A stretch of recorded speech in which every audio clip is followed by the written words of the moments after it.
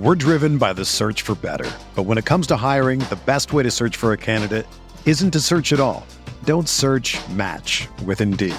Indeed is your matching and hiring platform with over 350 million global monthly visitors, according to Indeed data, and a matching engine that helps you find quality candidates fast. Ditch the busy work. Use Indeed for scheduling, screening, and messaging so you can connect with candidates faster. Leveraging over 140 million qualifications and preferences every day, Indeed's matching engine is constantly learning from your preferences, so the more you use Indeed, the better it gets. Join more than 3.5 million businesses worldwide that use Indeed to hire great talent fast. And listeners of this show will get a $75 sponsored job credit to get your jobs more visibility at Indeed.com/Blue Wire. Just go to Indeed.com/Blue Wire right now and support our show by saying that you heard about Indeed on this podcast. That's Indeed.com/Blue Wire. Terms and conditions apply. Need to hire? You need Indeed.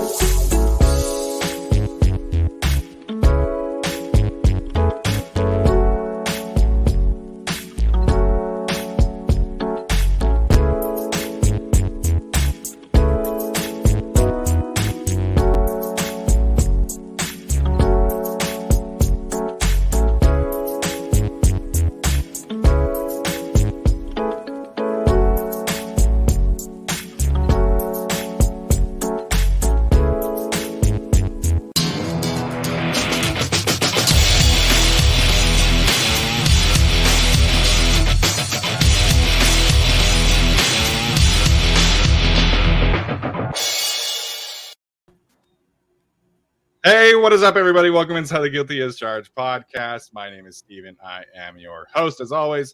And joining me today are my guys, Tyler and Alex. Alex, we'll start with you, man. How are you doing today?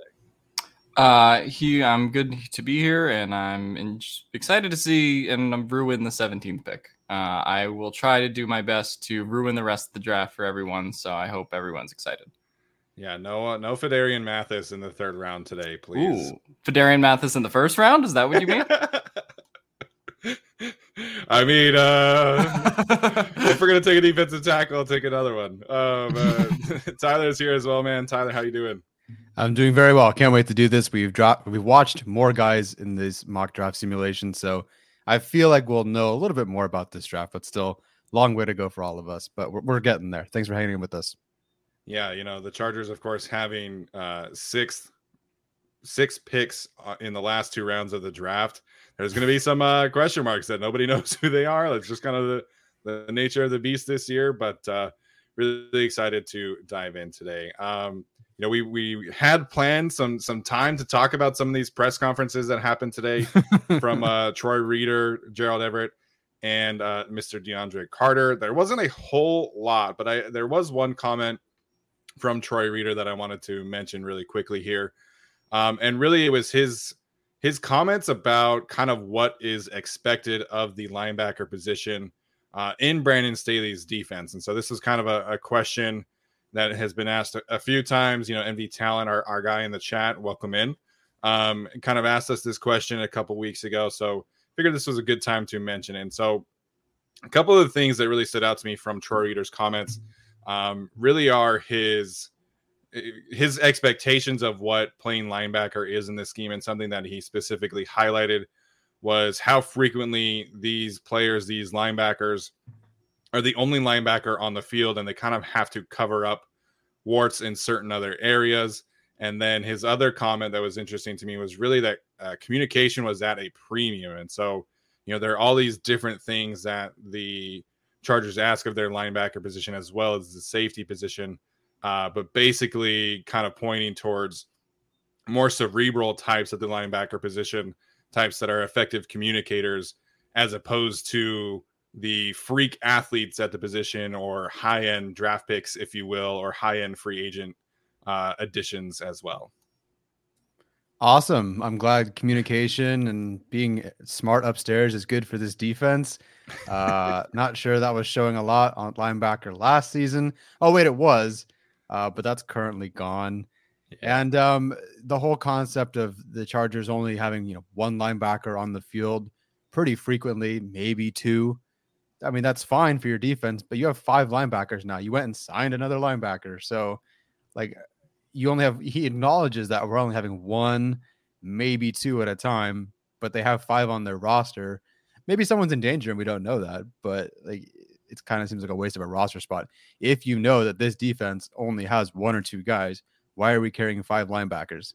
So thanks for the comments, Troy Reeder. Not a huge fan of the situation currently. Yeah, it's kind of weird that he would say that in terms of they just want communicators and cerebral types, because I feel like that signifies, what the current, I guess, holdovers from the previous coaching administration. I mean, obviously Kenneth Murray was an Anthony Lynn draft pick, and we've gone through that. So he's still your linebacker 1, despite the fact he was kind of drafted to be that freak athlete. Originally had the green dot role in Gus Bradley's defense back then. But he was sort of drafted to like be that guy, not just kind of see ball, get ball, make the play when you can. And so now in this defense, he's sort of just kind of wandering around a little bit out there and doesn't really have the same role that he did there. So I feel like that Troy Reeder comment kind of, not that that's what Troy Reeder meant, but it sort of undercuts the current problem with the linebacker room, which is like, well, we want all these cerebral guys and we want all these guys to kind of communicate, but also our linebacker 1 isn't really a communicator and he's had his struggles recently, right? So I don't know. And they let the best communicator / producer of the linebacker room walk, like we've talked about to death at this point. So yeah. Yeah, that's, I mean, it just kind of adds more frustration to the fire a little bit, but at least in terms of what the position entails at this point, I feel like, Reeder kind of gave us some clarity in terms of maybe why they don't necessarily value elite traits as opposed to, the mental makeup of things. And I will say that Drew Tranquill is a very effective communicator. He is an effective, cerebral kind of player. So, whether that's him and Troy Reeder or Nick Niemann starting or Eamon Ogbongbemiga, like we kind of expect, remains to be seen. So, that being said, we're going to jump into our 3rd mock draft of the draft season right now. Just like last time, we are going to do a snake draft. Alex does have the first pick. I wonder who he's going to take. I can't wait to see how that one pans out. But so Alex will go first, then Tyler, then me, and then we'll snake it. So I'll take the 5th round, and then Tyler, and then Alex, and so forth. So we're also going to talk a little bit about kind of how we see the top 15 shaking out in front of the Chargers, or top 16, I should say. And just kind of some quick general thoughts on maybe how we see things shaking out. So, one of the things that I wanted to mention here, I was going through our list in terms of our rankings, and there were, I think, 2 of our positional ranking groups where we had an undisputed first rank at that position, and 1 happened to be at edge rusher, and that was Aiden Hutchinson. So I think we can pencil Aiden Hutchinson at first overall. Either of you guys kind of buy the Trayvon Walker smoke that's been happening as of late? I don't buy it. I buy that the leadership in Jacksonville could potentially be dumb enough to do it because they're dumb. But no, I still think you have to go with Aiden Hutchinson, especially with what they've done to fortify the offensive line in Jacksonville and kind of make their investments where they have down there. So to me, Aiden Hutchinson is kind of a no-brainer. I get why they would go with Walker, but in theory at least. But at this point, no, I think you would have to go with Hutchinson.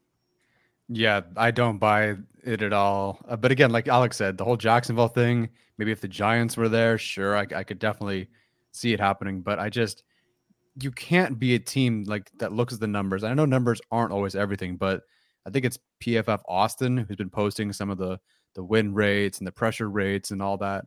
And Walker's stats and as a pass rusher are so bad. Yeah. They're not good. I did my composite rankings and did a big board of them, and Trayvon Walker is on there as the most overrated player twice. Um, one for defensive tackle, one for edge rusher. Yeah. Because of his pass rush productivity and win rate and all that. And I know that's not everything. And he has a skill set that's incredible. Alex is dying, apparently. Alex is bailing out of the 17th pick. But to me, Hutchinson and even really Thibodeau, to be completely honest, those two should go ahead of Walker at the very least.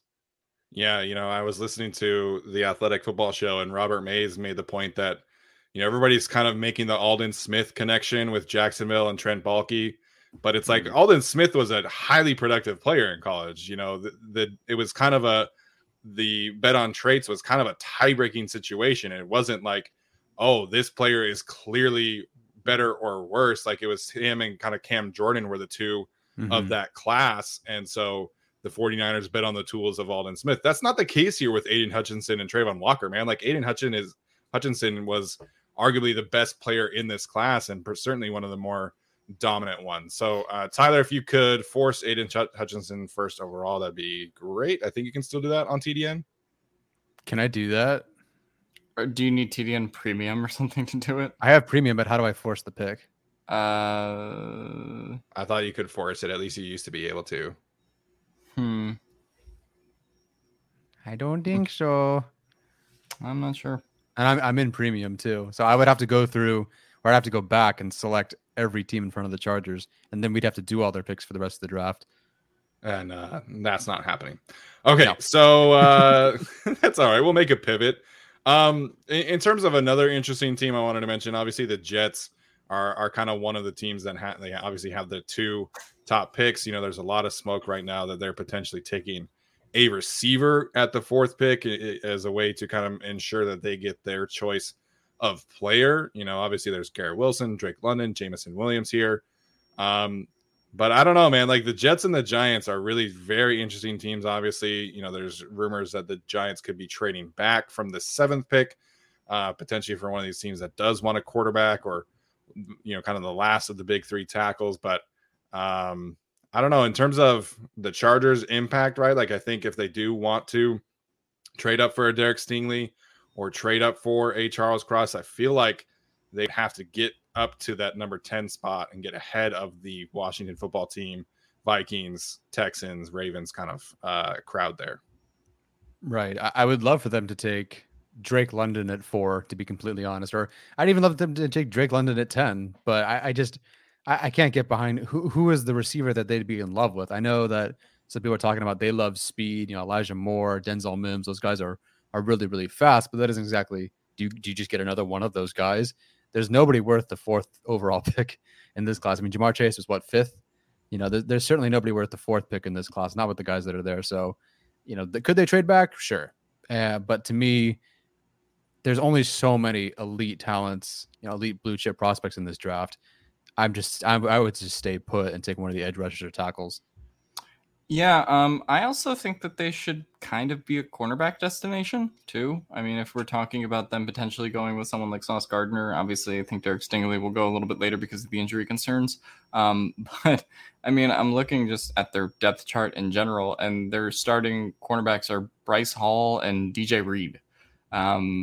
So like not really anything great in the secondary cooking up over there. Obviously, I think they signed Jordan Whitehead for all that money from Tampa.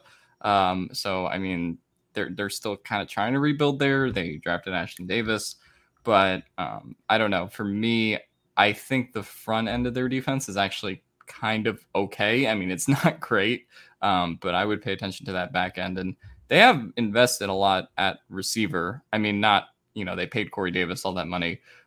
Elijah Moore, you're kind of hoping for him sort of to continue his development and what he showed towards the end of last year. And Denzel Mims, I don't know. I don't know if he still exists in their plans.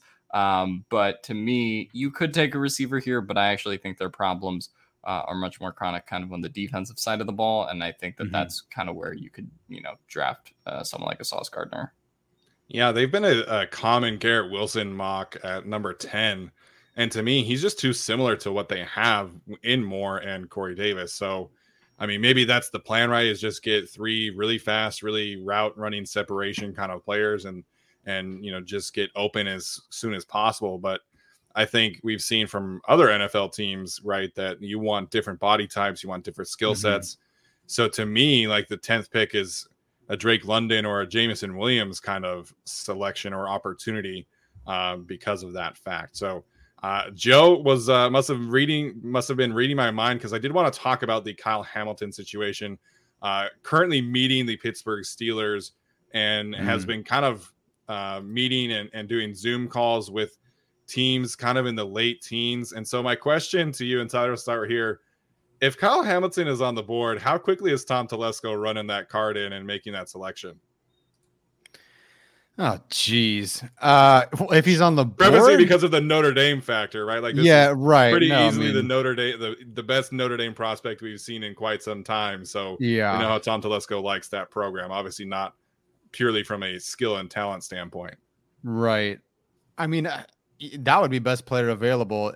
Was it totally a position of need? Not really, but Nasir Adderley's not exactly a Staley guy. And to be completely honest, this is Staley's pick. Like if Hamilton is there and Staley wants him, Staley's going to run up there and pick it for him. So yeah, sure. If he's there at 17, absolutely. I think the Chargers would take him. That fits in line with what they want. More defensive backs. Am I a fan of it? A good player. Absolutely. I just don't know if I'm a huge fan of a safety there. But if it's Kyle Hamilton, I would get it. I could get why they would go for him. And at that point, at 17, he's probably the best player available by a bit. Yeah, I get why they would do it if he is there. I almost wonder if you draft him. Like, obviously, you have Derwin James, so you can play 2 safeties, so it's not like it's redundant. But I kind of wonder if they view the nature of what Kyle Hamilton does on the field as being a little bit redundant with someone like Derwin James. That is kind of like my only hesitance kind of with the pick there. Sure. And I do feel like because they have Derwin James in that safety room, they can kind of fill the rest of it out around him and then focus more of those resources, as they already have this offseason, on getting cornerbacks and loading up there. So to me, I think they could. And if he drops far enough, then the value is there. You can, go BPA like Tom Telesco has a lot of times. But I don't think it would be as much of a slam dunk as kind of we would think. Yeah, absolutely. Pete Icard points out, Jerry Tillery exists. Tyler said Chris Watt, everyone's sorry. So I had to have some fun there. All right, guys, any other team that kind of stands out in front of the Chargers that you want to mention here? Not necessarily mentioned, but my eyes are obviously on the Eagles and the Saints here. What they do definitely will determine what happens for the Chargers. Possibly the Ravens if they take Penning. Yeah, I think the Ravens are the team that I think determines the domino effect the most a little bit in terms of what happens, because if they take potentially an offensive tackle there, like a Trevor Penning or Charles Cross, then, that kind of sets into motion what happens with the Eagles and the Saints and then the Chargers. If they were to, in theory, take a wide receiver or cornerback, that also sets it into motion there. So they're the team where I feel like we start talking about like what happens with the Chargers at 17 based on what happens with the Ravens at 14. Yeah. And, on that note, Tyler did a fantastic video last week about, kind of the most likely scenario pointing towards Trevor Penning at 17, just based off of mock drafts and Vegas odds and things like that. And there's been a slight shift, at least on NFL mock draft database. They currently have Trevor Penning as the most likely selection to the New Orleans Saints at 16. So obviously those who are listening know that we are not the biggest fans of Trevor Penning on this show. So let's hope that becomes true. So that being said, Tyler, let's kick off this mock draft here, and then we'll talk about some scenarios that happen at 17 once we get there. All righty. Come on, Saints. Here we go. All right. Okay, Malik Willis to the Falcons. All right, that's an interesting one. Oh, yeah, trade offer. No. Kenny Pickett at 16. Not exactly what we wanted here. I mean, kind of, it depends. We sort of get what we want without getting exactly, but it works. Kyle Hamilton, too. Again, I like Hamilton. I don't think he's just the second best player. And the Lions aren't. It feels like a luxury pick to me. Neil Ekwonu go, Walker to the Giants. I feel like that'll happen. They go with Walker and Cross. I like that. Seahawks get Gardner, Willis to the Falcons, Garrett Wilson to the Washington. What are they? Commanders. Commanders. Oh, I was about to say football team. Right, me too. Vikings get Jordan Davis, so he's off the board. Jermaine Johnson to the Ravens, I'm sure is one of the most popular picks. Andrew Booth, we talked about with the injury and the core muscle surgery and the knees and the flare-ups and the tendonitis. He was going 13th to the Texans, but to me, he's further back than that now. So the big one, how do you feel about Drake London to the Eagles, Alex?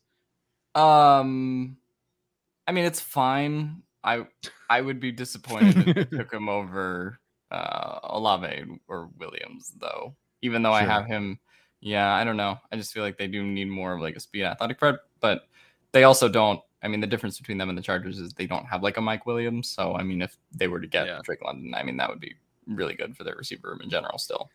I mean, if they're taking Drake London, then obviously they think Quez Watkins is kind of on that speed threat. So, again, that's kind of the different body type. So, I think it could certainly happen if Drake London is there. The Andrew Booth thing, I would be shocked if he was a top 25 pick at this point, based off of just kind of the lack of clarity around his health. I mean, he still is not clear for football duty. So, obviously, this board fell rather nicely for the Chargers. And as everyone is kind of pointing out, Jameson Williams is on the board. So is Trevor Penning, Devontae Wyatt, Chris Olave, Zion Johnson. Lots of woohoo Jameson Williams. So I guess in this case, before we hand it over to Alex, since this is the first round pick here, kind of line out your priorities here in the first round and potentially talk about players that you would prefer to see picked here. Tyler, we'll start with you if you want to do like your top three in terms of preference, and maybe line out some other scenarios if you want to as well. Yeah, so Bucky Brooks and Daniel Jeremiah, they both said, especially Daniel Jeremiah, said that he thinks that they're going to go corner at this point. So I do think, obviously, with the corners that are available, that McDuffie would be my selection, and that's something definitely worth keeping an eye on. Can't rule out corner. We already basically had this discussion with McDuffie, Williams, and Johnson, if I'm not mistaken. I do feel like we can find some wide receivers later who make things work, but Williams is the only, like, if Olave was here, it would have been Johnson or McDuffie. But because Williams is here, he's the guy that I think is worth that 17th pick. I don't think Olave is worth the 17th pick. Not that I think he's bad, but just trade back and get Sky Moore or look at somebody else later on, Khalil Shakir, literally anybody else. Jameson Williams is different. And so of this group, Williams, then McDuffie, or maybe a tie there. Again, I do prefer defense before wide receiver like that, but Williams, McDuffie, Johnson, and then Trevor Penning. Well, maybe then Chris Olave, then Tyler Linderbaum, then George Karlaftis, then Devin Lloyd, then Dax Hill, then Kyrie Lam, then Jahan Dotson, Desmond Ritter. Yeah. So that's my priorities. No, I think I'm on the same page here. Sorry to cut you off, Alex, but I'm going to let you kind of put a bow on it and then, of course, make your selection. So I've said this all along. I think my priority, like in terms of best case scenario, Charles Cross would be my ultimate like dream scenario. And then I think Jameson Williams is probably a close second. So, take that for what it's worth as the resident trench man, if you will. I would still take Jameson Williams over Zion Johnson, over Trevor Penning, over Jordan Davis, obviously. So I think ultimately in terms of players that I think are likely on the board, I think my preferences would be Zion Johnson 1, Trent McDuffie, and then Daxton Hill would be 2 and 3 for me personally. But obviously Jameson Williams is on this board. So, Alex, I'll let you take it away, man. And you can kind of do the same thing, rank your preferences, and then of course, make your selection. So I think if we're just kind of outlining this in terms of need, like offensive tackle, as people pointed out, and we pointed out, is the much bigger need than receiver, in terms of what they're going to do at the right tackle spot. But at the same time, like, I just think this pick is, and what the Chargers are going to do here just reminds me a little bit. Obviously, it's a little bit different, but it reminds me of the kind of Jamar Chase, Penei Sewell debate from last year. Obviously, it's kind of like, who sort of raises your ceiling versus who holds the floor. And I think Trevor Penning, especially the difference between Trevor Penning and Jameson Williams as prospects, I think you're sort of betting on Trevor Penning to develop later, hold down your right tackle spot. for potentially years to come, but there will be some early struggles, I think, year 1, year 2, and then you sort of hope he develops in, kind of later down the road. But no, I just think with this pick and the guys that are there, I'm not saying I would not take Penning under any circumstances. There's certainly ways that the draft board could shake out, or if the Chargers trade back, where I think Trevor Penning makes sense. And I think that in terms of, his high athletic traits, he makes a lot of sense for the team there. But I just think that this offense or this defense as a whole, if you want to go cornerback or if you want to go edge at this point, even with a George Karlaftis type player or Trent McDuffie, like we've said, you could do that. But yeah, no, I just think if you were to take a Jameson Williams or even a Chris Olave at this point, that just, it boosts your offense to being one of the clear best in the AFC. Obviously having Keenan Allen and Mike Williams. And I think that the timelines for that contract kind of line up a little bit nicely with what the Chargers have developed, because they sort of have Mike Williams on this 3-year deal. They have Keenan on this 3-year deal, and now they get a free, basically, not free, but they get a pretty cheap 5 years out of either Jameson Williams or Chris Olave or one of the wide receivers here. So yes, they do have this right tackle problem, but I'm much more comfortable, especially with the selection of Rashawn Slater last year, signing a Riley Reiff or doing something after the draft to address that need, than I am betting on a Trevor Penning experiment. So that's why he's kind of out for me at this point with the 17th pick. And ultimately, not to drive the suspense any further, but I will be taking Jameson Williams with this pick. I think he ultimately, raises the Chargers ceiling to being one of the clear AFC favorites, in that group of 3 or 4 teams that have a legit chance to win it. You can figure out what to do with the right tackle later if there isn't a prospect like a Cross or a Kwanu, or someone there to, really bolster your chances of fortifying that. If it's between betting on Penning or betting on the upside of Jameson Williams and what he can do with this team, really from day one, once he returns from injury, it's Jameson Williams, no debate for me. Yep, I think this agree. Is the right selection. Mm-hmm. And obviously it's a mock draft simulation. That's not always accurate, but this is, I think, the 5 mock drafts that I did today. Williams is always available, so definitely worth considering. Definitely possible for sure. A couple super chats, one from Brian Plant here. Thank you for the $20 super chat. Do you think it's possible the Chargers already have deals in place with free agents and just don't want to show their hand for draft reasons? To me, I think this ties right into this pick. I think that the Chargers know, like, they have basically a verbal deal sort of communication with Ode Ibushi. I think that's legitimately going to happen. I think he is going to be back. This to me comes down to Riley Reiff. Do you think that, or even Dennis Kelly, do you guys think it's possible the Chargers either have a sort of agreement in place or will pursue, or at least will pass on Penning to pursue a right tackle after the draft?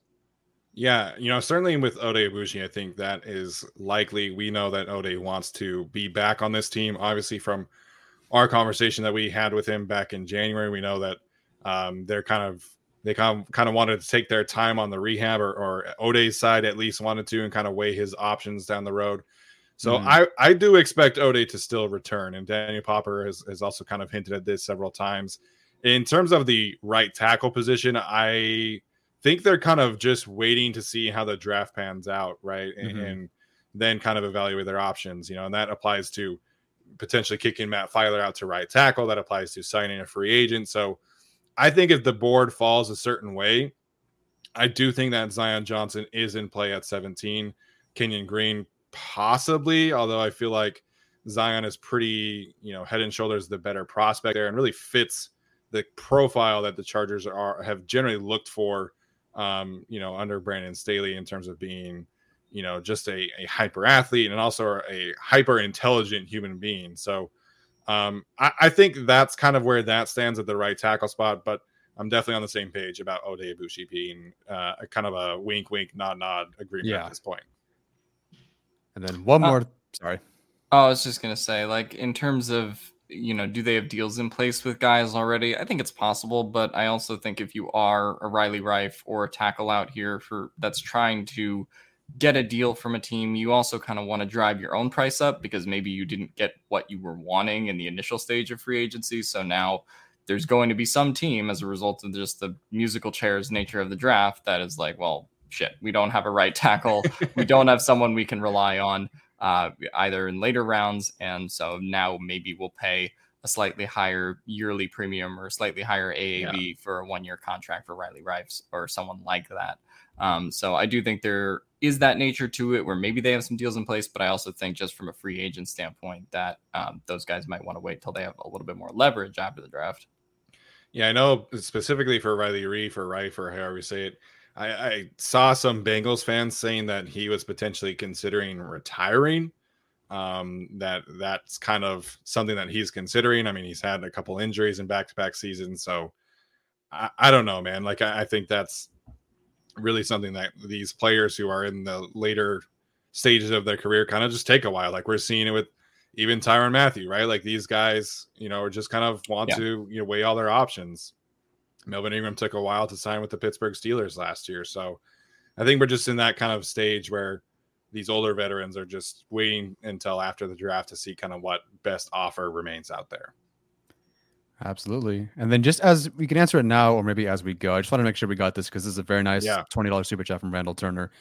What projected performance level justifies picking Penning? Because Alex expected, and I think we all expected, Storm Norton level and passable to slightly above average or below average. They're not equivalent in his opinion. Storm equals pass, average equals draft him. What? Disagree expectation. That's Alex, not really what I was saying, okay? Because when I said I expected Storm Norton level, performance from him in year one, it was more the fact that, again, like we've said in that episode, he's jumping from, the FCS to the NFL, right? And we've seen that either the technique and penalty issues that he has in the FCS, that will take a while to adjust in the NFL. And then we've seen with even some of the more polished FCS prospects that we've had as of late, even considering all of the guys last year, Spencer Brown was like the only one who played over 100 snaps as the Bills starting right tackle. Obviously, the Niners sat Trey Lance. Ellerson Smith didn't really make any inroads with the Giants in a significant way. And then Dylan Radunes, right, played about 100 snaps for the Titans, right? So like just with these FCS guys in general, teams have wanted to, let them marinate and let them kind of do their own thing before they get on the field. To me, it's just like the drop off from a Charles Cross or, whoever you have as OT3. I just say him because he's more the consensus, even though he's me and Steven's OT1. I do think the drop off from OT3 to Trevor Penning and what you're going to get out of him immediately for a team that's in win now mode. I just think that that's really what the discussion is.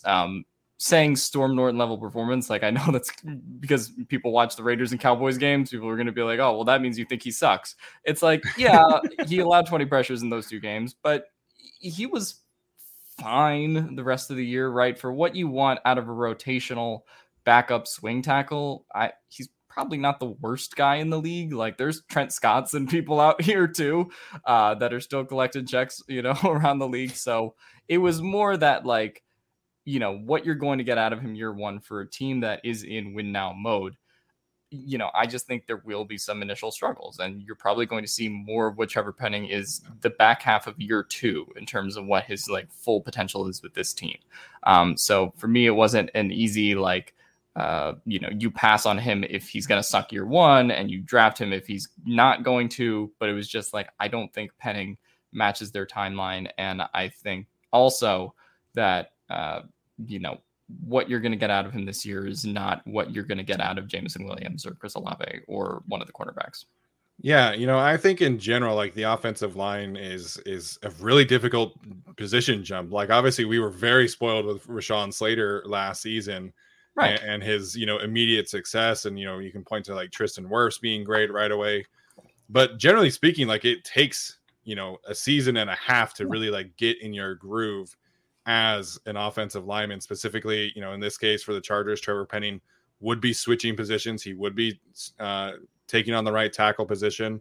And, his status overall, his career arc, if you will, is really reminiscent to me of like a Colton Miller, who I know Colton Miller played at UCLA, but, he never really put it all together in college. He did kind of struggle against his higher end opponents. Of course he was in the Pac-12 and obviously that's a better level of competition than the FCS, but it took Colton Miller 3 years to really figure it out and become a serviceable, above average offensive tackle, despite being, an athletic freak. You can point to Garrett Bowles in a similar vein as well. So certain offensive tackles just take a while, man. And, I don't know if the Chargers can afford that risk with Trevor Penning. And again, you can like Trevor Penning as much as you want if you have him as the 4th best offensive tackle.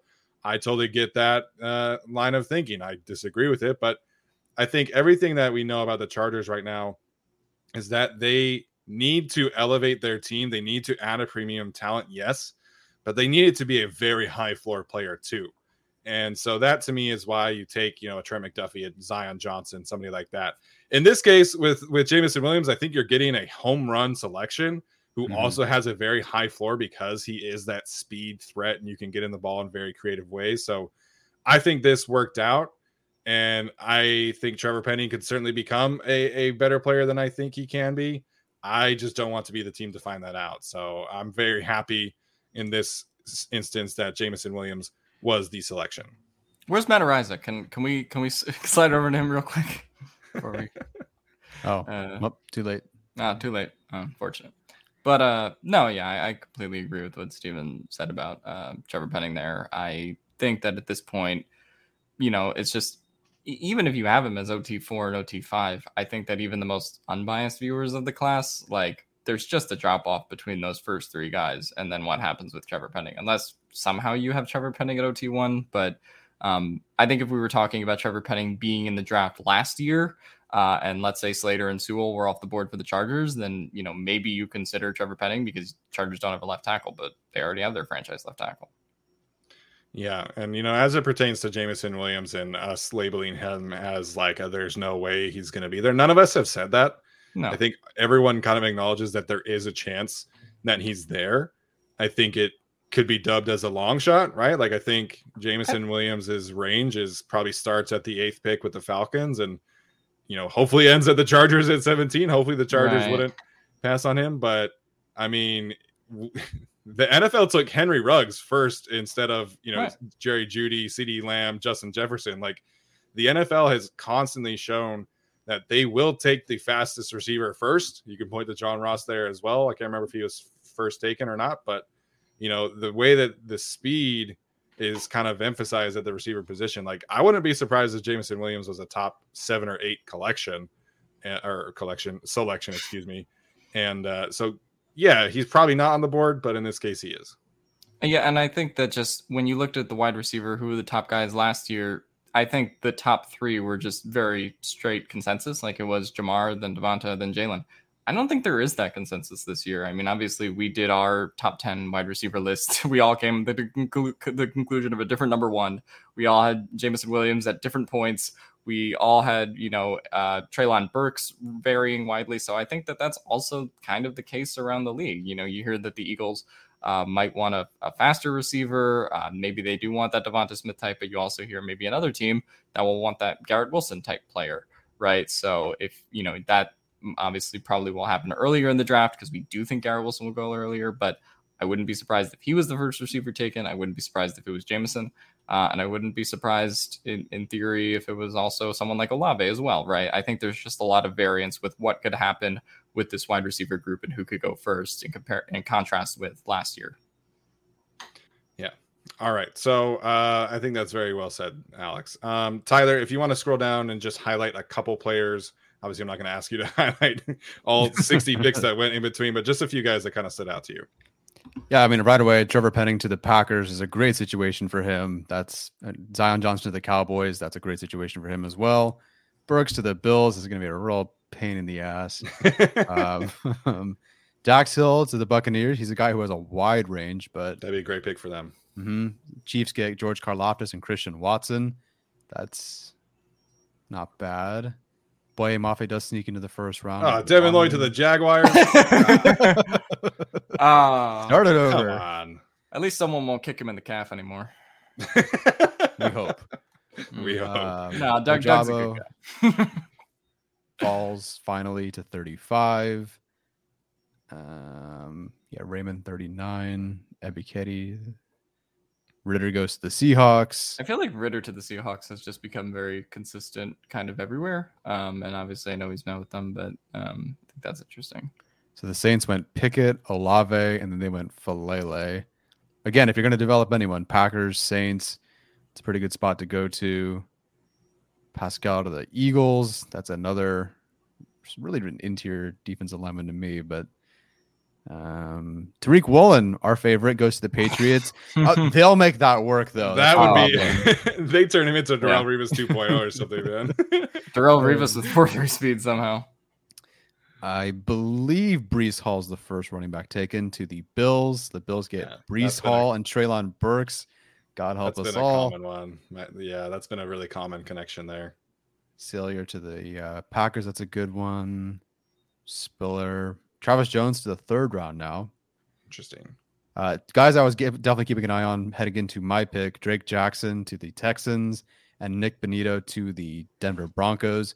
I definitely was going to take Bonito if he was there. I had a little slide for Bonito just in case he was there. But he's not. So never mind. I have to pivot elsewhere. Any of these names stand out to you guys?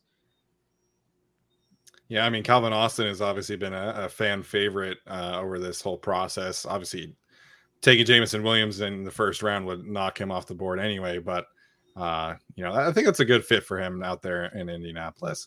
All right, so I guess the question here is, where do we think the Chargers go next? Obviously, there's been a lot of cornerback chat to the Chargers in the first round. This could potentially be a scenario for them. Maybe offensive line, edge rushers. Obviously, there's been a run there.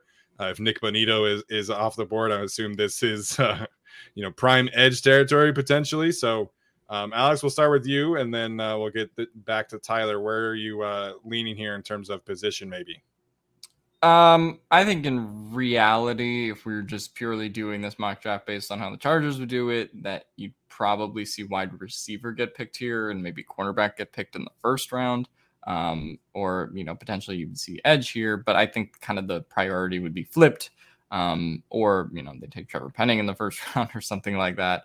And then this is kind of your potential, skill position player pick in reality. But here, obviously, after we take Jameson Williams, this probably is a spot for cornerback, but also depends on who's on the board and the value here. So yeah, I'll kind of leave that up to Tyler. Yeah, I think to me this one has to be a trench pick of some kind. If Tyler, you want to go to the offensive tackle board, obviously I see Petit Frere. Not a huge fan of him in general. I mean, I know who I would take in this instance already, seeing that second name on here. But I think if the Chargers do go receiver or corner, I would like to see them go offensive line in some form or fashion, whether that's again, I don't think that Ed Ingram would be on their board. Maybe this is a Marquise Hayes destination, maybe Abraham Lucas. But in general, I would like to see offensive line be this selection in the third round if they go corner or receiver in the first round. Yeah, I think the only guy of this offensive tackle group that I'd like to see them take, and again, I do think Lucas is going to go earlier. So this to me just feels like, yay, he's here on this board. Will he really be there? I don't know, but Gadecki is a guard. Walker I did not like. Volson's projected to be a guard, although I think the Chargers met with Volson. And then Petit Frere is fine. I think that's not the horrible pick, to be completely honest. Yeah. To me, though, I am going to go not offensive tackle here. And it's slightly to also just be a little bit different in our mocks because, hey, everyone takes this guy, and then everyone takes Lucas, and then everyone takes Mitchell, and then everyone takes this guy. And then, I'm just something a little bit different here. So, honestly, my preference, like if I were on draft night, who would I take? It's probably Lucas at this point. Again, edge, if I liked somebody there enough. But to me, I think Steven can navigate edge a little bit later with some of these guys. Sam Williams, all good and all good run defender, expelled from high school, had some charges and whatnot. So he's not on their board at all. Man, TDN really does not like Myjai Sanders. Yeah, and I'm not like the biggest fan either. There's a couple guys possibly later that you could sort of work. But again, Bonito being gone sucks. Jackson being gone sucks. That's where I would have gone. So to me, it actually comes down to corner. Not that it comes down to corner, but I want to do something a little bit different. Between Alontae Taylor and actually Marcus Jones, the two very different styles at corner that you want. But I like both of them. They're very close on this board, obviously 89th and 90th. Alontae Taylor, more your outside guy, put your hands on a guy. I think Steven and I both really like him. I think Alex had him in the top 10 as well. So this would be a great spot for him for sure. I'm actually going to go with Marcus Jones. It's a very different pick, but I think he does what Staley wants out of Derwin James. What did he say that they needed to do with Derwin James, right? Let's get him as many guys as possible around him to free him up to do whatever. And to me, Marcus Jones, yes, I know he's 5'8". I don't know exactly how he would have tested. I don't know if he had his pro day yet, but it's not entered into his RAS score. So he's 5'8". Obviously, that's a slight problem, but this guy's a good corner, and he can play some safety. You can place him outside. You can place him inside. You can play some safety. You can use him as a returner. This is a guy who's very different than anything the Chargers have on their roster right now. You have J.C. Jackson is your premier outside guy. You have Asante Samuel Jr., and you have Michael Davis, very much different, taller corner, of course. Marcus Jones is a guy you can move all over different positions, especially if Asante Samuel Jr. is your outside starter. Find a guy you can move all over your defense and who's a very different skill set. I'm going to go with Marcus Jones here. It's a very different pick, I know. Me personally, I'd probably go with Abraham Lucas, but I do want to consider this here because I'm not going to say he's Dax Hill, but I think if you're passing on Dax Hill early and you think you can put Marcus Jones in a role where he can play all over the field, play safety, play slot, play outside, maybe not outside, but he can play all over your defense. I think Marcus Jones is a legit option for them if it's like an other guys of the draft. If you don't get Hill in round 1, you could potentially get Marcus Jones round 3. So I think I have Jones ranked behind Taylor, but we have Davis, we have Samuel Jr., we have J.C. Jackson. We don't have anybody like Marcus Jones. It would really change the dynamic of the secondary. So I'm going to go with him. Very different, I know, but I believe that Steven can also find tackle or edge later on. Cool, man. I really appreciate that. I read your article. I know who you like from 4 to 7. That's true. You do. I will say that to me, if the Chargers are going to take a corner, we talked about the need to be proactive and potentially replacing Michael Davis. I think Alontae Taylor really does check a lot of boxes. Obviously, there's like direct coaching connection. He shined at the senior role. I think he does have that outside inside flexibility. I didn't see Dax Hill, a poor man's Dax Hill for Marcus Jones. I did really, really like him. I do think he can play on the outside. He has that, elite athleticism. I think, again, he hasn't tested or isn't on the RAS page, but I think Marcus Jones is a really good player. I think third round is a little rich for my personal tastes. Yeah, well, and it's also kind of the makeup of the Chargers cornerback room that makes me think that Marcus Jones is not off their board per se, but I don't think he would be the cornerback that they would take there. I think in that situation, they probably would go with an Alontae Taylor as a potential Michael Davis replacement, once he leaves the team next year. But the Marcus Jones thing, I like him, but it's just like, well, you do have J.C. Jackson, who, as we already talked about, is, doesn't play undersized, but is a little bit undersized. Asante Samuel Jr. is obviously shorter. And then you're kind of going to be adding Marcus Jones as your third corner, like Swiss Army knife type player, even though he's not just going to be playing corner.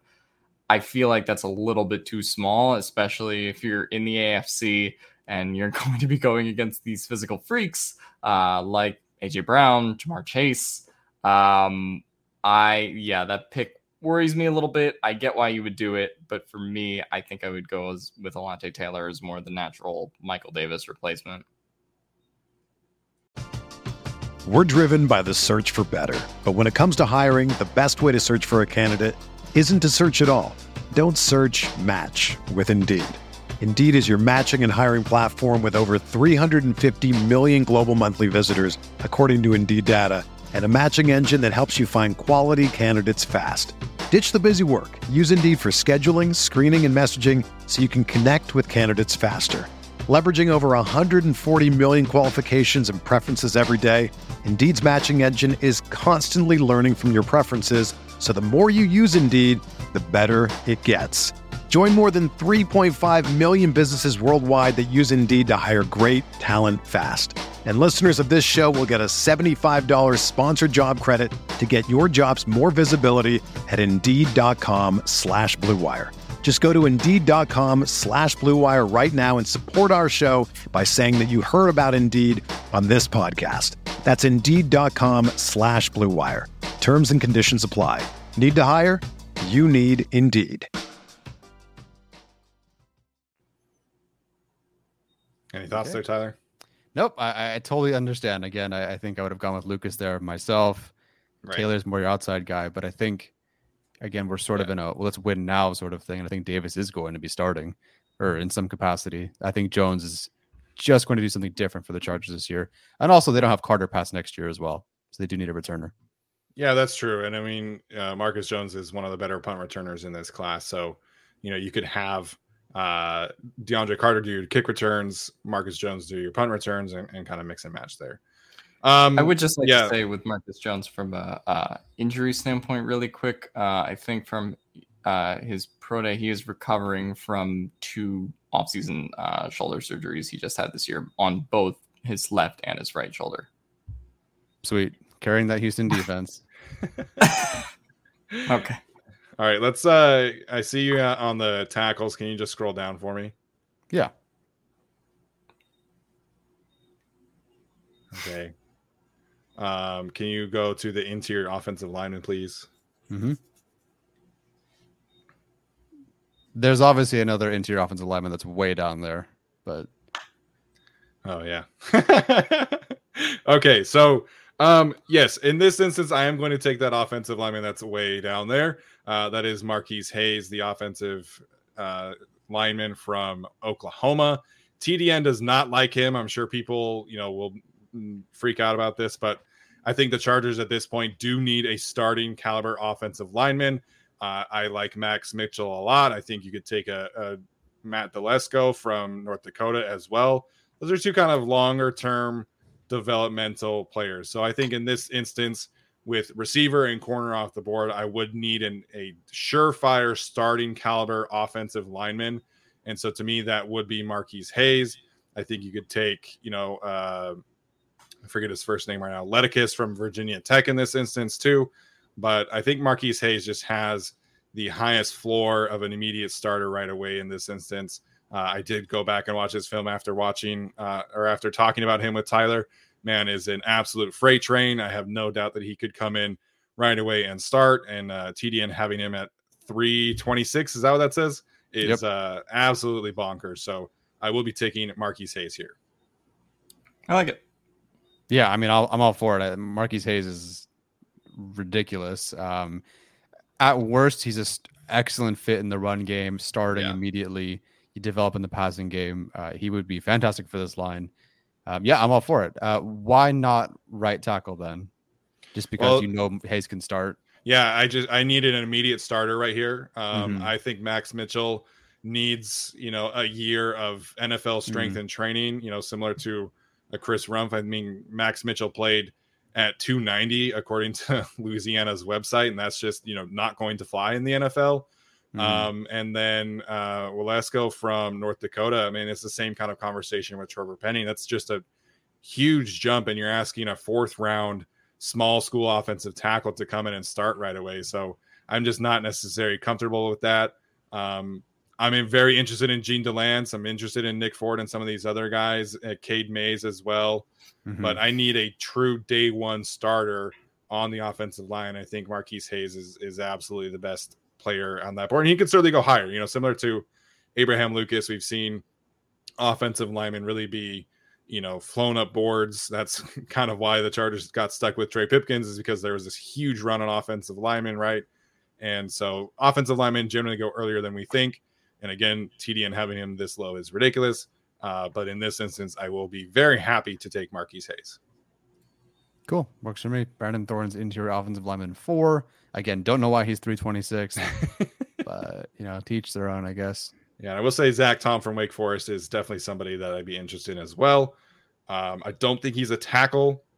I think he's more of a guard center kind of player. Really interesting background there, but he was 2 picks before the Chargers. So Marquise Hayes, very happy with that one. And here's the thing with tackle for me. Is Abraham, to the Chargers, do you think Abraham Lucas actually starts for them at right tackle, or do you think they give it to Pipkins and let Lucas develop for a year? No, I think Abraham Lucas would be a day one starter for sure.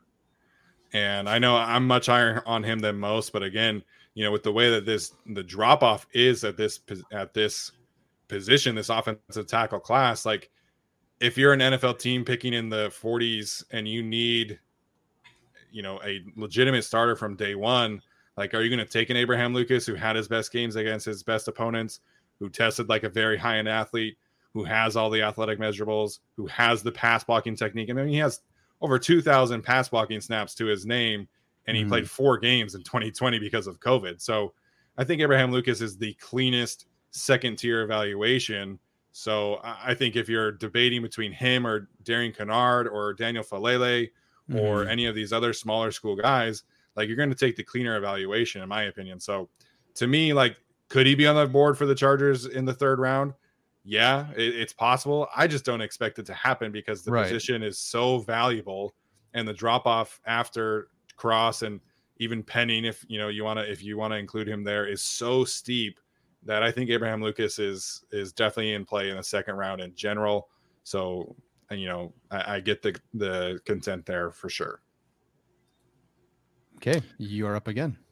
All right, so what do you guys think here? We have our starter offensive lineman, we have our corner, we have our receiver. Where would you lean here, Tyler? I'll start with you. Let me go through the options here. So I would obviously be looking for edge. I potentially would be looking at interior if you didn't take it.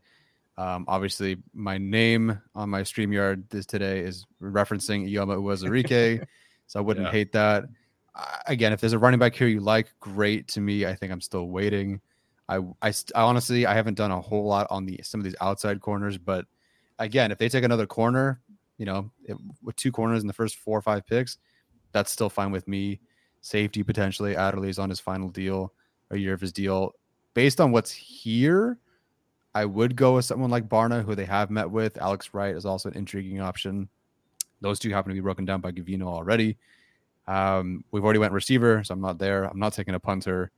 I'm definitely considering trenches here, whether it be potentially Uwazurike, who could be here, or one of the edge rushers like a Barno, like Wright. Yeah, I think on paper this is definitely a trenches pick, whether that's interior defensive line or edge, like Tyler said. I think Hassan Haskins is interesting if you did want to go running back, but I do feel like we invested enough so far in the offense with a wide receiver and an interior offensive lineman that I don't think you have to take a running back right now, or take some other kind of tight end or whatever. So for me, I think this pick would definitely be either interior defensive line, or I would say interior defensive line or edge. Yeah, I agree there. Although I will say, Tariq Castro-Field's very tempting in this instance. I do think the Chargers need, kind of another outside corner in this instance. But Tyler, will you go to the edges for me, please? Absolutely. And someone like if they were to take a Marcus Jones or someone who's a little bit more undersized, then I think that maybe taking a Tariq Castro-Fields could kind of be like a little bit of a hedge against that if you want someone who's a little bit bigger. But yeah, absolutely. All right, so I'm gonna take Tyler's guy here, Uwazurike from Iowa State. I think he has the flexibility to, be that 5 technique, 4-eye technique, 3 technique, really play across the line. Man is just an absolute bulldozer in the middle of the defense. Played a lot of nose tackle for Iowa State. That's because Iowa State's defensive scheme is just absolutely ridiculous. I hate it so much. I do not think that he is a nose tackle, but it's good to know, obviously, that he can do that. And I think he really kind of fits the style of play that the Chargers are looking for.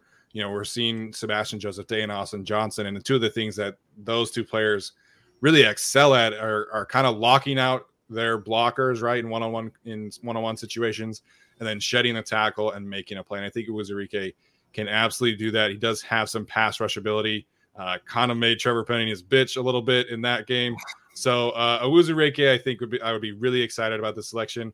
And I'm not crazy about any of these edge rushers at this point. I know they met with Barno, and I know that he ran like super fast at the 40-yard at the combine. But again, I'd rather get somebody that I'm very confident can be an immediate player. And I just don't think any of these edges left are truly like an upgrade over Chris Rump. So in this instance, I would rather take the defensive lineman and maybe go get a veteran of some sort, pass rusher later on.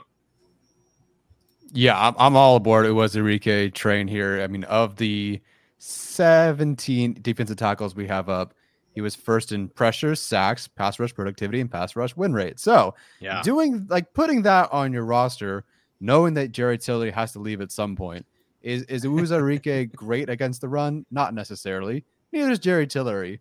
And so getting a guy in round, what are we at, 5 now, who can develop, next year can be, let's say he's a 5th round pick now, but maybe he's worth a 2nd or 3rd next year.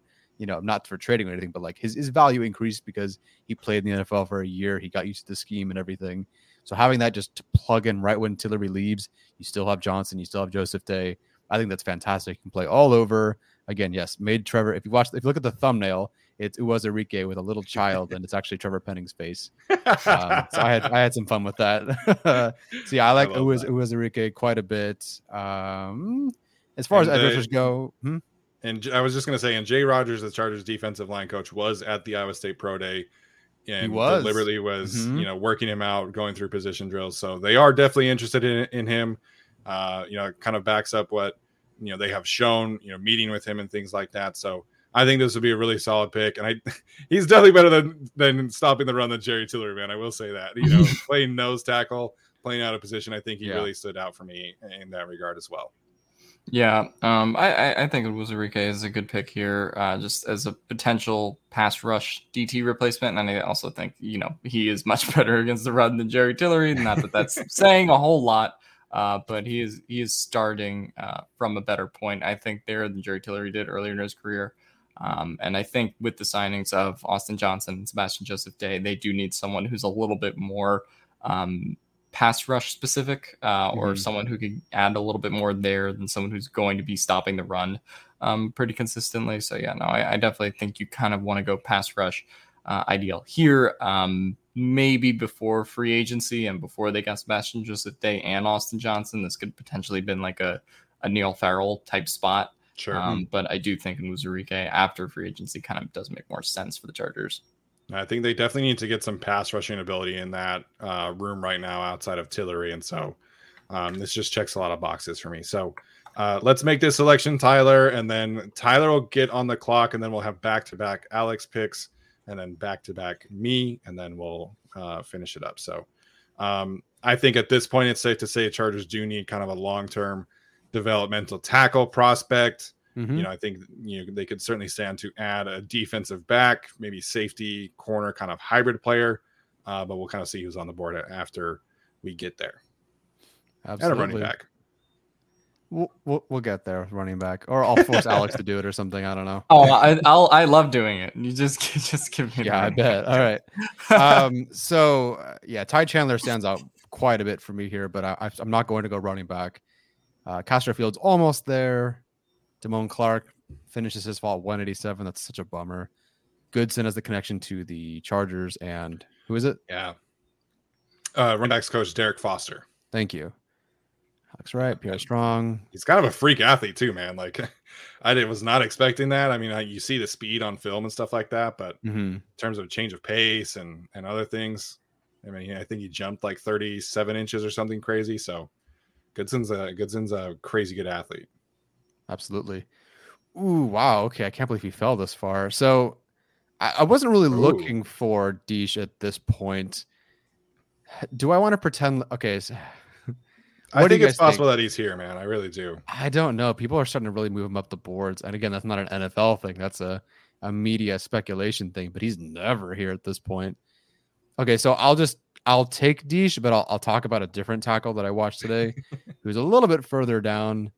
Deesh is a really unfortunate name. It really is. Who's the other one you were thinking about? Yeah, so I want to talk about Vidarian Lowe, who the Chargers have met with from Illinois. This guy is kind of reverse Abraham Lucas, where pass blocking could use some work, but he's an excellent run blocker. For his range, he's an excellent run blocker.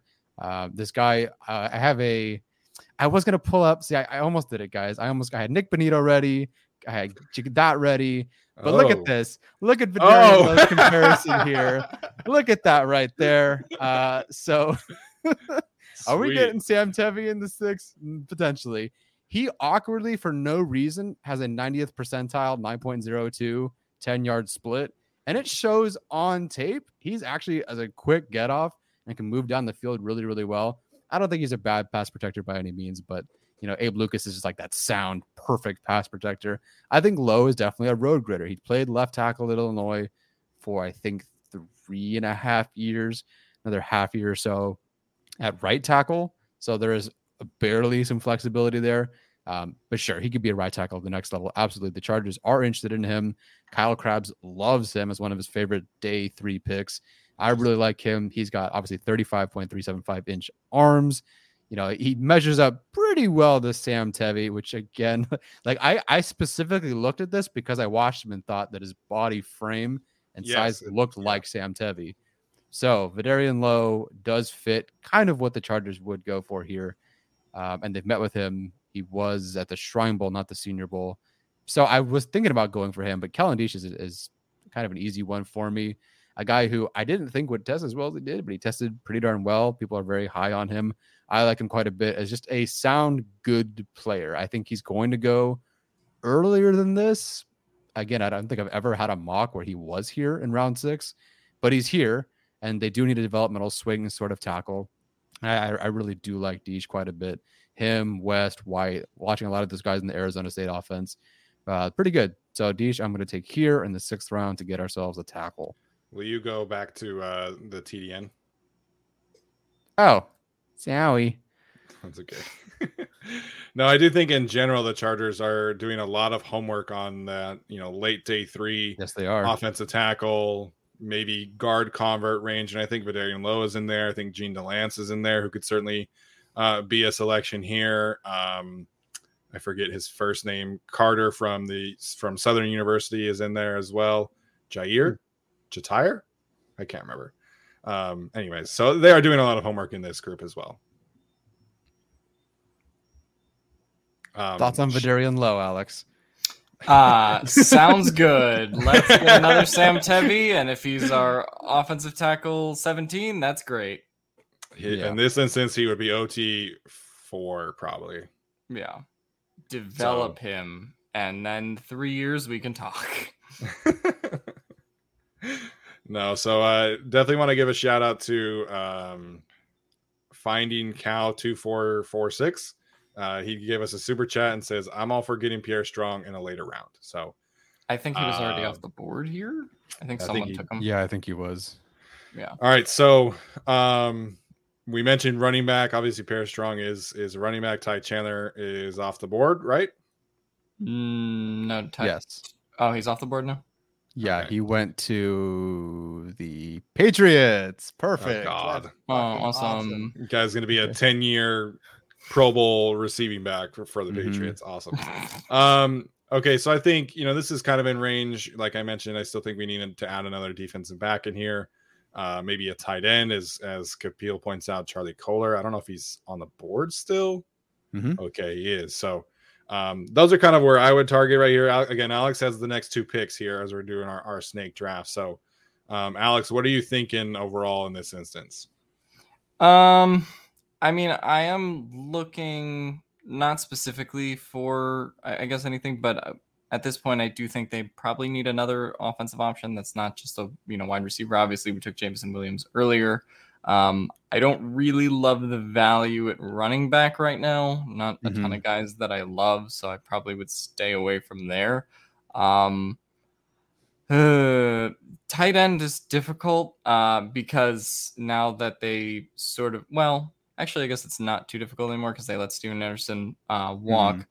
But now you sort of have Trey McKitty as your, tight end 3, so to speak. Donald Parham and Gerald Everett sort of splitting tight end 1, T2 in a weird way. I guess if we're just talking about preparing for the future and like who's the best option here, considering Gerald Everett's not going to be here for long. I mean, I think he'll be here for 2 years and then probably go. I don't think they totally buy Donald Parham as tight end 1. I actually will go with Charlie Kolar here. I think there is a lot of upside to his selection. Obviously, the RAS score, and people have pointed out that it's pretty similar to Travis Kelce, and there just is that little like burst in his game. Obviously, as a blocker, as all of the tight ends that we talked about in that tight end top 5 we did because we hate all the tight ends.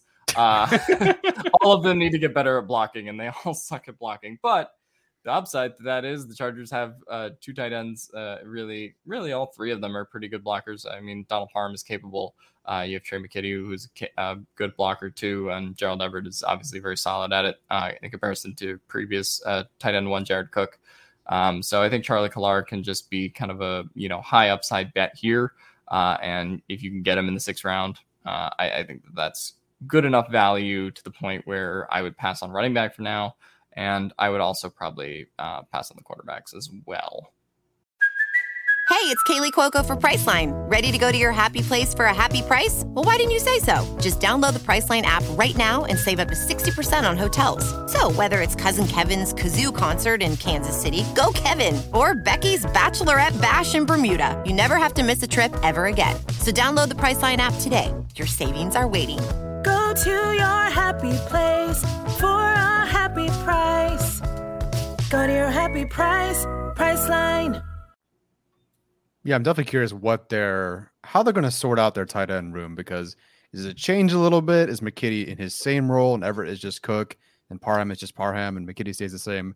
They still need that fullback type like Likely or Okonkwo. Obviously, they're not here. Do they want to go with a power slot like Charlie Kolar? Like, I really like him as a power slot option for sure. And I think of the tight ends that are remaining, definitely the best one remaining. Right. Grant Calcaterra is interesting as a barely, he's just a slot receiver. But Kolar is a great, power slot kind of guy. So I could totally see that. Again, Everett, I don't know if they have an out after the first year, but obviously they have to move on from him at some point or keep him. One of him or Parham, I feel like they can move on from. Who knows if McKitty even keeps his role. If McKitty does go to that Steven Anderson role, then yeah, they do need a 3rd tight end. And Kolar could definitely do that, although not as much as a blocker. But that's usually have Parham and Everett and sort of McKitty for. So yeah, I like the selection. Yeah, let's make it happen. Okay, Charlie Kolar. All right, so we'll see. Oh, trade offer in the 7th round. Yes. I really hope the Chargers take some of these comp picks and move up the board, man. I really do. But again, that's not really Tom Telesco's MO, but we'll see. Right. Did I see Tyquan Thornton just barely? He might have just been taken. Am I crazy? Is he lower than this? Justin Ross in round 7. Wow. That's good value. Oh, there he is. He went to the Broncos. Man, Tyquan Thornton in the late 6th, or my gosh. Yeah, no, there's a couple of guys. He's not going that late. That's a Farrell's weird not going that late. Eric Johnson. I feel like that could be somebody going earlier too. Again, that's another guy the Chargers have met with. So maybe Wuzurike later round kind of player. All right, let's wrap this up a little bit quicker here. So Alex, just go right ahead, man. Running backs. What do we have? Enjoy. No, all ass. Okay. Let's go to the all tab. My gosh. I thought you liked Abram Smith from Baylor. Oh, I don't know. Not feeling it. I was about to say search Isaiah Pacheco. Okay, no, let's. He's probably there. All right, let's go to cornerbacks. Let's see what we have. I do think we need another defensive back. Okay, I'll go with the DeMarcus Fields, whose name is spelled properly. I don't remember which one that was. I think it was A.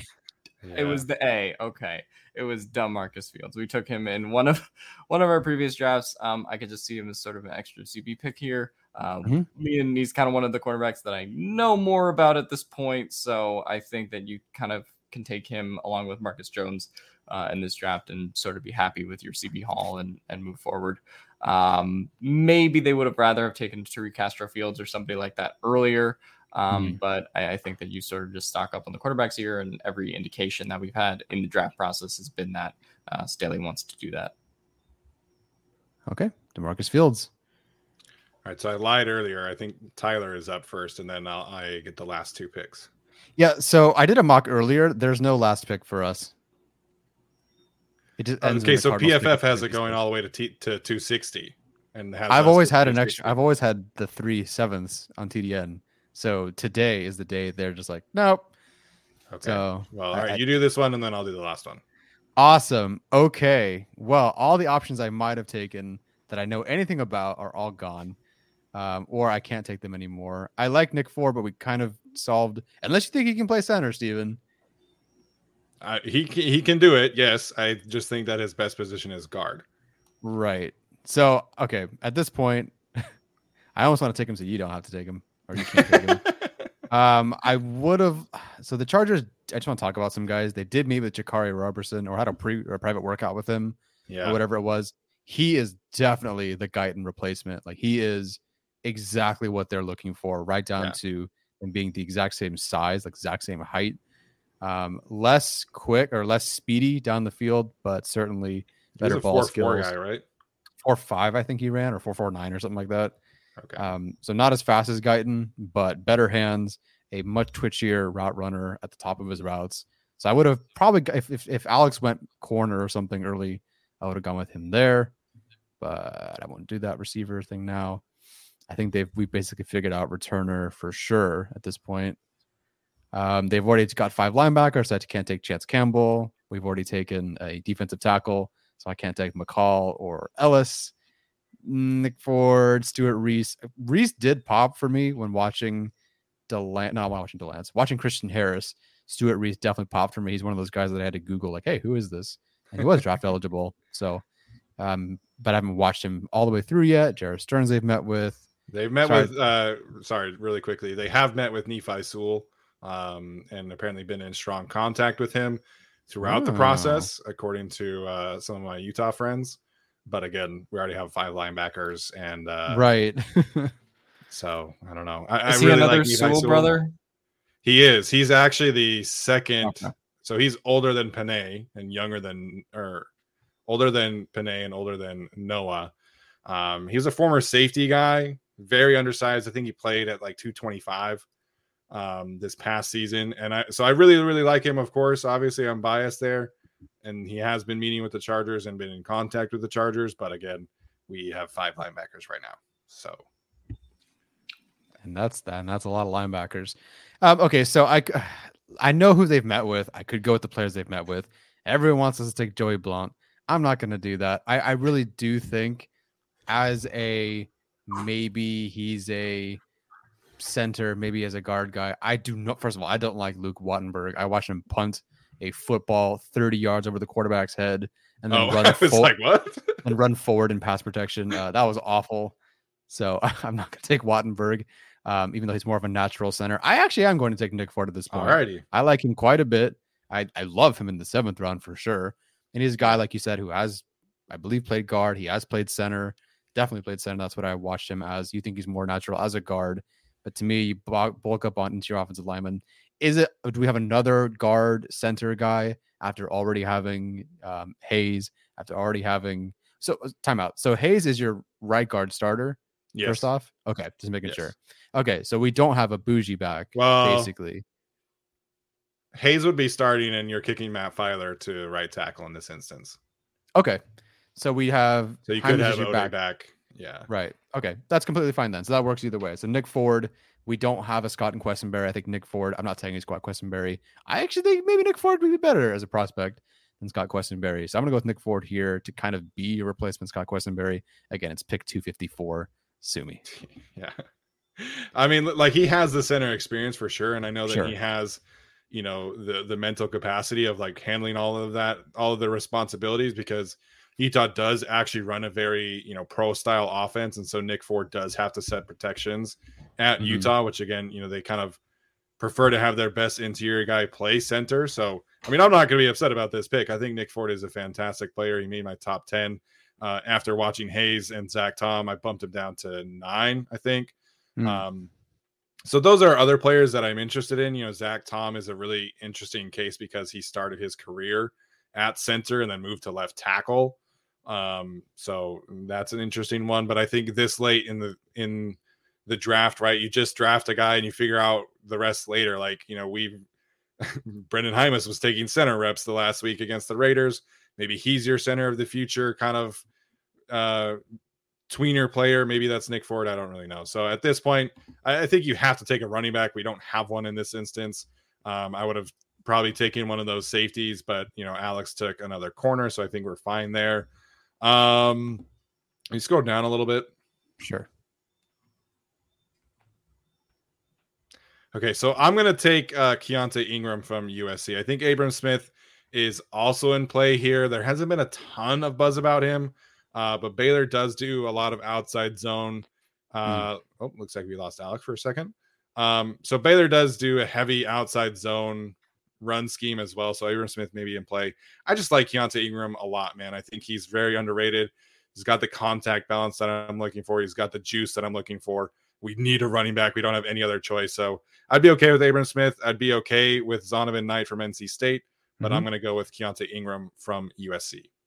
Yeah, you brought him up a couple of times now. I have not watched some of these, like this group of running backs I haven't watched. Yeah. Ingram, USC, obviously the connection there, hard to pass. And Chargers met with him at the pro day. They had him in for a local visit, I believe. So there is some connections there. Nice. Okay, and there's another pick that we'll never get to use. So it would have been our best pick, but it's not our fault. Is Alex back? He's not back. Okay. He's not. So, well, there's that. Run us down through the list of who we took. Sure. So Jameson Williams in the first round, then Marcus Jones in the third, Marquise Hayes in the fourth, Ioma Uwazurike in the fifth, Kellen Deesh, thank you, Kellen Deesh and Charlie Kolar in the sixth, and then DeMarcus Fields, Nick Ford, and Keontae Ingram with our seventh round picks. There should be another one. Don't know where it went, but maybe we traded it to move up for somebody. I don't know. All right, so Alex is back here as well. Yeah. So obviously the draft sorry for technical difficulties. I could not hear you guys for something, and then I had to close that out and reopen my browser. So I'm not sure what happened. All good. So all you missed was that I took Keontae Ingram in the last round. So I think this is much better than the first mock draft we did last time. I'd be very happy with this offensive improvement. Obviously, I think you get your Jameson Williams pick. You get Marquise Hayes, a starter at guard. Keontae Ingram, I feel like could contribute right away, as could Charlie Kolar. So I'd be pretty happy with this defensively as well. You get Marcus Jones. How do you say it? Ioma Uzurike to be that Jerry Tillery replacement as well. So, Alex, final thoughts on this mock draft haul that we selected today? Like I said, after every mock draft, can't wait for the Chargers to take none of these players, and we're going to be stuck with some guy from Sioux Falls in the fourth round or something. That's usually how this thing goes. But no, I'm obviously very excited. We're 10 days out from the draft, and all of it kind of fills in based on what happens at 17. And it just feels like there's a lot of variance for right now with there. Obviously, I think if the Chargers had the pick, kind of like Steven was talking about last time, I do think they probably actually would take someone like Trevor Penning. But, in this draft, what I would do, I think you take Jameson Williams and figure out sort of the trenches later with the potential that he has. Hey, man, we got Trey McKitty and Nick Neiman last year, so. Oh, no, what's up?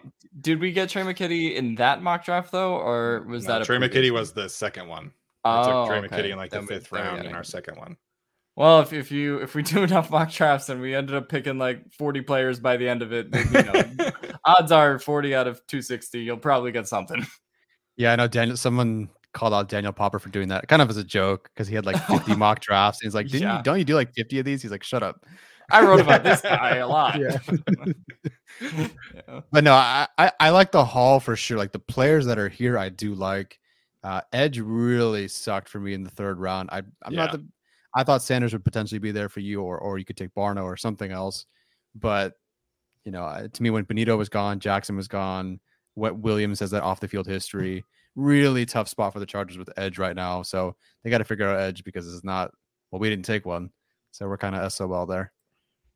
Yeah, in this instance, you would definitely have to go get, some kind of veteran free agent that slips through the cracks and figure it out. So I feel like that has always happened to me whenever I do these mock drafts. I'm like, oh shit, an edge rusher. Oh shit, a running back. Like, you know what I mean? I just feel like even with the 10 picks, I always feel like the process just kind of naturally, the way you play the board sometimes, there is a certain position that just unfortunately gets, pushed down the board. And then by the time you're like, oh, I need an edge rusher, it's like, oh, there's none of them left. Yeah, and I mean, just by the end of the draft and the nature of it, it's like one position is going to get the short end of the stick anyway. And I guess in the way that we did it here, I'd rather that be running back than a more important position, despite my moral and ethical objections to the current Chargers backfield behind Austin Eckler. So, but I think we overall did a good job. Yeah, I mean, you can certainly get undrafted free agent running backs in there, and maybe you strike gold with CJ Verdell in this instance or somebody like that. So, alrighty, as Alex said, we are officially 10 days away from the draft. Can't wait to get there. So we have a couple more episodes left until then. We're going to do our big board and my guys episode on Thursday, and then we'll have the 2 more episodes after that until the draft. So stay tuned for that. As always, if you are listening to the audio version of this, please leave a rating or review of the podcast on the podcast platform of your choice. We do really appreciate that. So that's going to do it for us today, guys. Have a great night. We will talk to you next time. Everyone is talking about magnesium. It's all you hear about. But why? What do we know about magnesium? Well, magnesium is the number one mineral that 75% of Americans are deficient in. If you are a woman over 35, magnesium will help you rediscover balance, energy, and vitality. Magnesium supports more than 300 enzymatic reactions in your body, including those involved in hormonal balance.